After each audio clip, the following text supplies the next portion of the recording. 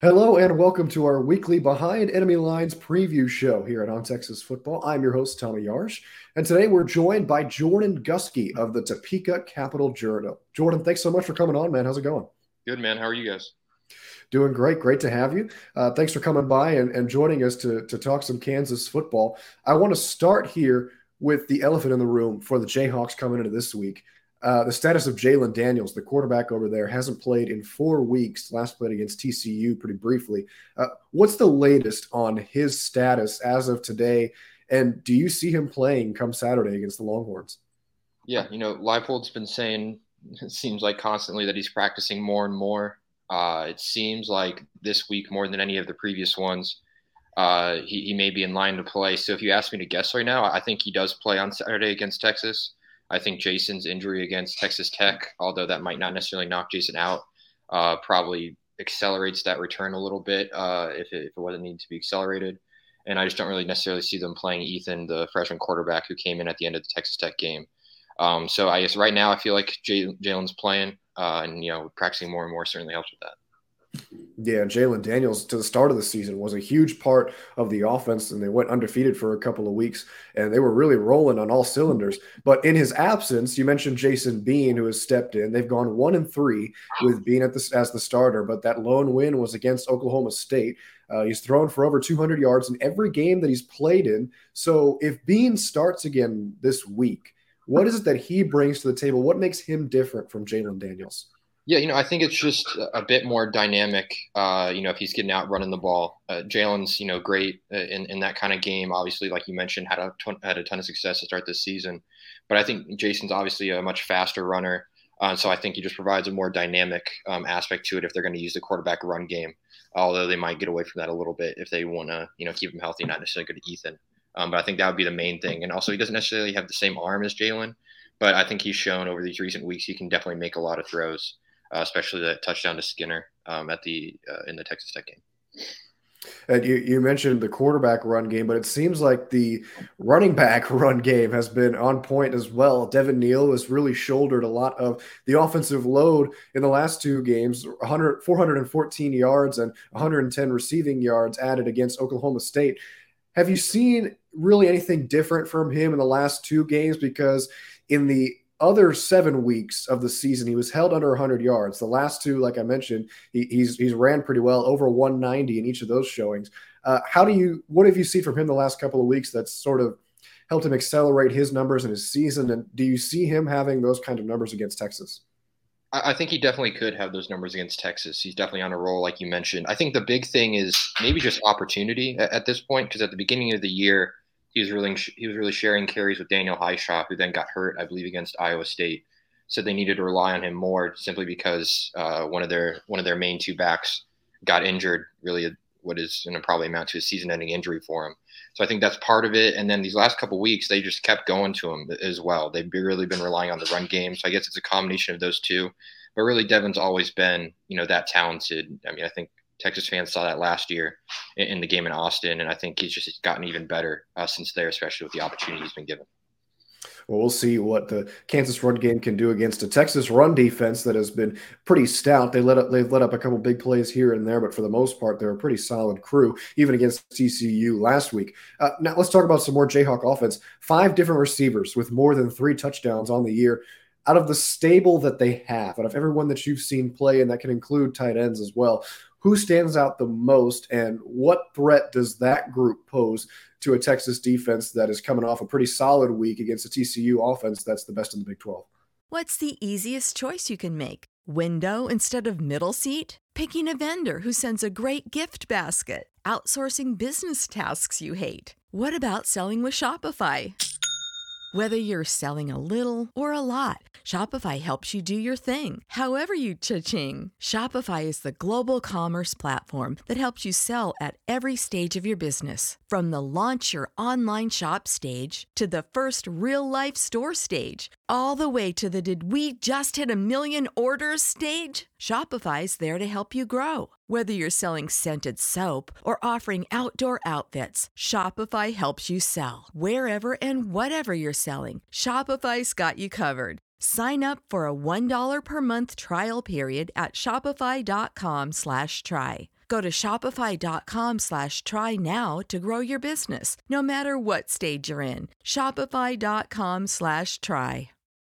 Yeah, I'm on a Texas podcast, so I feel like I should say Jared Casey, but maybe not. but Luke Grimm, I think is someone who stood out to me a lot, just as a possession guy. Makes a lot of huge plays in terms of just critical first downs. He's someone to definitely look to in those situations. And then Lawrence Arnold, Quentin Skinner are two big play guys. Quentin Skinner is a lot faster than you might think. Just seeing him around, and Lawrence Arnold, the offense coordinator, Andy Kotelnicki, said this week has just been the most consistent guy on film for them. So I think those are maybe the three main ones. And then Jared Casey actually has been really good, but that's more of a joke. Yeah, Lawrence Arnold on film has been really impressive this year. So Texas fans and the Texas defense certainly going to have to look his way once or twice. I want to talk about the trenches here a little bit. There's the Jayhawks 6th in the nation in sacks allowed, just 8 through 10 games. But last week, 3 of those sacks came against Texas Tech that they gave up. This is a Longhorn defense that had a season-high 5 sacks last week against the Horned Frogs. They've been at the top of their game, like I've been mentioning. How much of a factor are the trenches going to be in this game? And looking at both sides, who do you think has the upper hand? Yeah, I mean, trenches are huge. I think something that Kansas has mentioned over the course of the season in terms of their coordinators and their team in general is just if they can match the physicality or even overcome the physicality of their opponent, they have a lot better chance to win, and that starts in the trenches, especially defensively. So you mentioned the sacks. Yeah, this past game against Texas Tech wasn't their best in that respect. I think one of those might have been on Ethan, though.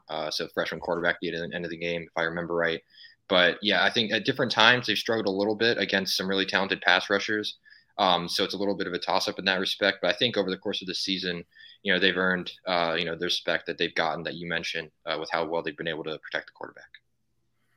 Yeah, and this Texas front, guys like Barron Sorrell, who had a career game last week, and even on the corner blitz that they like to use a lot. We saw it a little bit with Ryan Watts last week, who came off the edge and got Max Duggan pretty good. It'll be interesting to see how they go up against a Jayhawk offensive line. This Texas team, much better in years past than they have been in those trenches, both offensively and defensively. Speaking of defense, Kansas ranks 117th amongst FBS teams as a team defense. They've gotten into a couple of barn burners this season, and the game between these two last year, as we all remember, over 113 points scored. Do you get the sense that this year's game between Kansas and Texas is going to be similar to last year's? And if it isn't, if it's the flip side and it's a defensive showcase, who do you expect to make plays on the defensive side of the ball for the Jayhawks? I think if I had to, if you made me pick one way or the other, I do think it's going to be a high-scoring game. I wouldn't necessarily say overtime 57-56, although that was a thrilling game to watch. But it's probably going to be on the higher scoring end of things. And in terms of playmaking ability, I think you got to start with Kobe Bryant, who I believe had a pick six against Texas last season and had the pick six to help seal the win against West Virginia earlier this year. He just seems to make big interceptions, pretty often. So that's definitely a guy to watch.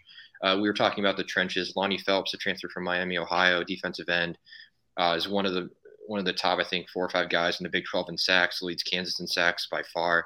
He's a huge guy to watch as well. And then, Rich Miller makes everything go at middle linebacker. So maybe he's not making those splash plays, but he's running things for sure. Seeking the truth never gets old. Introducing June's Journey, the free-to-play mobile game that will immerse you in a thrilling murder mystery. Join June Parker as she uncovers hidden objects and clues to solve her sister's death in a beautifully illustrated world set in the Roaring '20s. With new chapters added every week, the excitement never ends. Download June's Journey now on your Android or iOS device, or play on PC through Facebook Games. Now, I want to talk about this Kansas team as a whole here, Jordan. A lot of people were surprised this year after they started undefeated. They're bowl eligible for the first time since 2008. Lance Leipold has seemingly turned things around in Lawrence and made this program, someone that coaches have to reckon with. Coaches have to, genuinely devote time to game planning again, where that maybe wasn't the case, at least fully, in years past. What have you seen in this year's team that's different from those in years past? Yeah, I think the main thing, and people point back to this a lot, is when Leipold and his staff got there was basically after spring ball. Like, they didn't have a spring ball with their staff really through through the fall, through the season, they were continuing to install things on both sides of the ball, and I would assume special teams as well, and getting things rolling. So the biggest thing is that they had a full off season, especially with the strength staff and all that, to prepare for this fall. And I think that's the number one, I guess, a main reason why they're doing so well. Obviously, Jalen Daniels play at quarterback, like you mentioned, has been huge. They have a great stable of running backs, even though they've sort of relied on Devin lately. Offensive line's a lot better. And they just have more depth defensively. They got a great safety from Purdue and Marvin Grant, who adds depth at safety, some transfers at corner. I mentioned Lonnie already. Linebacker, there's a lot more depth with some transfers. So I think those are the main things that come to mind that has this team rolling and doing a lot better than a lot of people, including myself, expected. And you mentioned depth. I want to talk a little bit about injuries real quick. We touched on Jalen Daniels earlier. Are there really any other injuries or is anybody out that could have an impact on this game on the Kansas side of the ball? In terms of impact players, I'm not sure. I think the thing that Kansas is dealing with right now is that there are guys who just have had seemingly dealt with things, pretty consistently. Kenny Logan's they're probably their top safety. He's dealt with stuff for the course of the season. Lonnie Phelps, like I mentioned, has been dealing with some stuff and has gotten hurt at different times, although he keeps coming back into games. Luke Grimm, who I mentioned, missed a game, has dealt with some stuff. So I think some different key guys have dealt with stuff over the course of the season, but in terms of actually being out, I think Jalen is really the main and really only one to watch in that respect. Okay, so we'll keep an eye on and see if Jalen Daniels makes his return against the Longhorns. They travel to a rejuvenated Lawrence, Kansas on Saturday, seeking revenge on the Jayhawks. Kickoff set for 2:30 p.m. Jordan, last question for you. When these two teams played last year in Austin, Kansas pulled off a massive upset. They beat the Longhorns on their home turf. The Longhorns haven't beaten the Jayhawks since 2019. Remember, these two teams didn't play in 2020. This Kansas team, like we mentioned, is much different than those in years past, and it's much in part to Lance Leipold and his staff doing a phenomenal job. If they want to win back-to-back games, technically, against the Longhorns for the first time in series history, what's going to happen on Saturday? Yeah, I think the biggest thing is that first offensive drive. It doesn't necessarily have to be a touchdown, but they need to drive down the field and establish that they're going to have that fast start, because at times on both sides of the ball, they haven't really had that fast start and have had to come back in games. Sometimes that's worked. Sometimes, like TCU, it didn't work. Oklahoma didn't work. So they've really got to have that fast start, especially offensively, if this is going to be a high-scoring game, like I mentioned and sort of, I guess, predicted in a way. So I guess that's the main thing. I don't think you necessarily need to have Jalen back to win as long as Jason can make those plays, but that definitely helps a lot because I think Jalen was a starter at the beginning of the season for a reason. And then can Lonnie and that front seven get after, Quinn Ewers? I think those are the three main things that come to my mind in terms of Kansas potentially pulling back-to-back wins against this Texas team. Jordan, I want to slip one more in here. If Jalen Daniels comes back, what's he going to have to do in this game for you and maybe other Kansas fans to say, okay, this guy is healthy again, he's back, this is the Jalen Daniels that we all know and love? Yeah, I think it's move around well in the pocket. I know it's a shoulder deal around there that he's dealing with, but have that confidence to move around the pocket, make those throws, make those plays as if he is feeling, really as healthy as he can be, which is what Lance alluded to on Monday. If it looks like he's hesitant or anything like that, there's a potential that the Jayhawks are going to be in for a long day. But if he can show that confidence in the pocket, I think that's going to prove a lot to a lot of people, probably to the people across on the other sideline as well. All right. Well, thank you so much for that insight, Jordan. Thanks again, Jordan Guskey of the Topeka Capital Journal, joining us today. Make sure you guys go give Jordan a follow on Twitter over at Jordan Guskey. Makes it pretty easy. Just his name. You see it there in the bottom left corner of his box. Thank you so much again, Jordan, for joining us. Really appreciate your time, my man. That's going to wrap things up on this episode of On Texas Football. Thank you again for watching and joining us today. Be sure to come back tomorrow. I'll be joined by Ian Boyd for our weekly game preview episode. Lastly, be sure to like this video and subscribe to the channel for more content throughout the week. We finally hit that 10,000 subscriber mark, so thank you all so much for making that possible. We really appreciate it here at the IT team. For our producer, Matthew Hutchison, and all the great folks at Inside Texas, my name is Tommy Yar, saying see you next time and have a great day.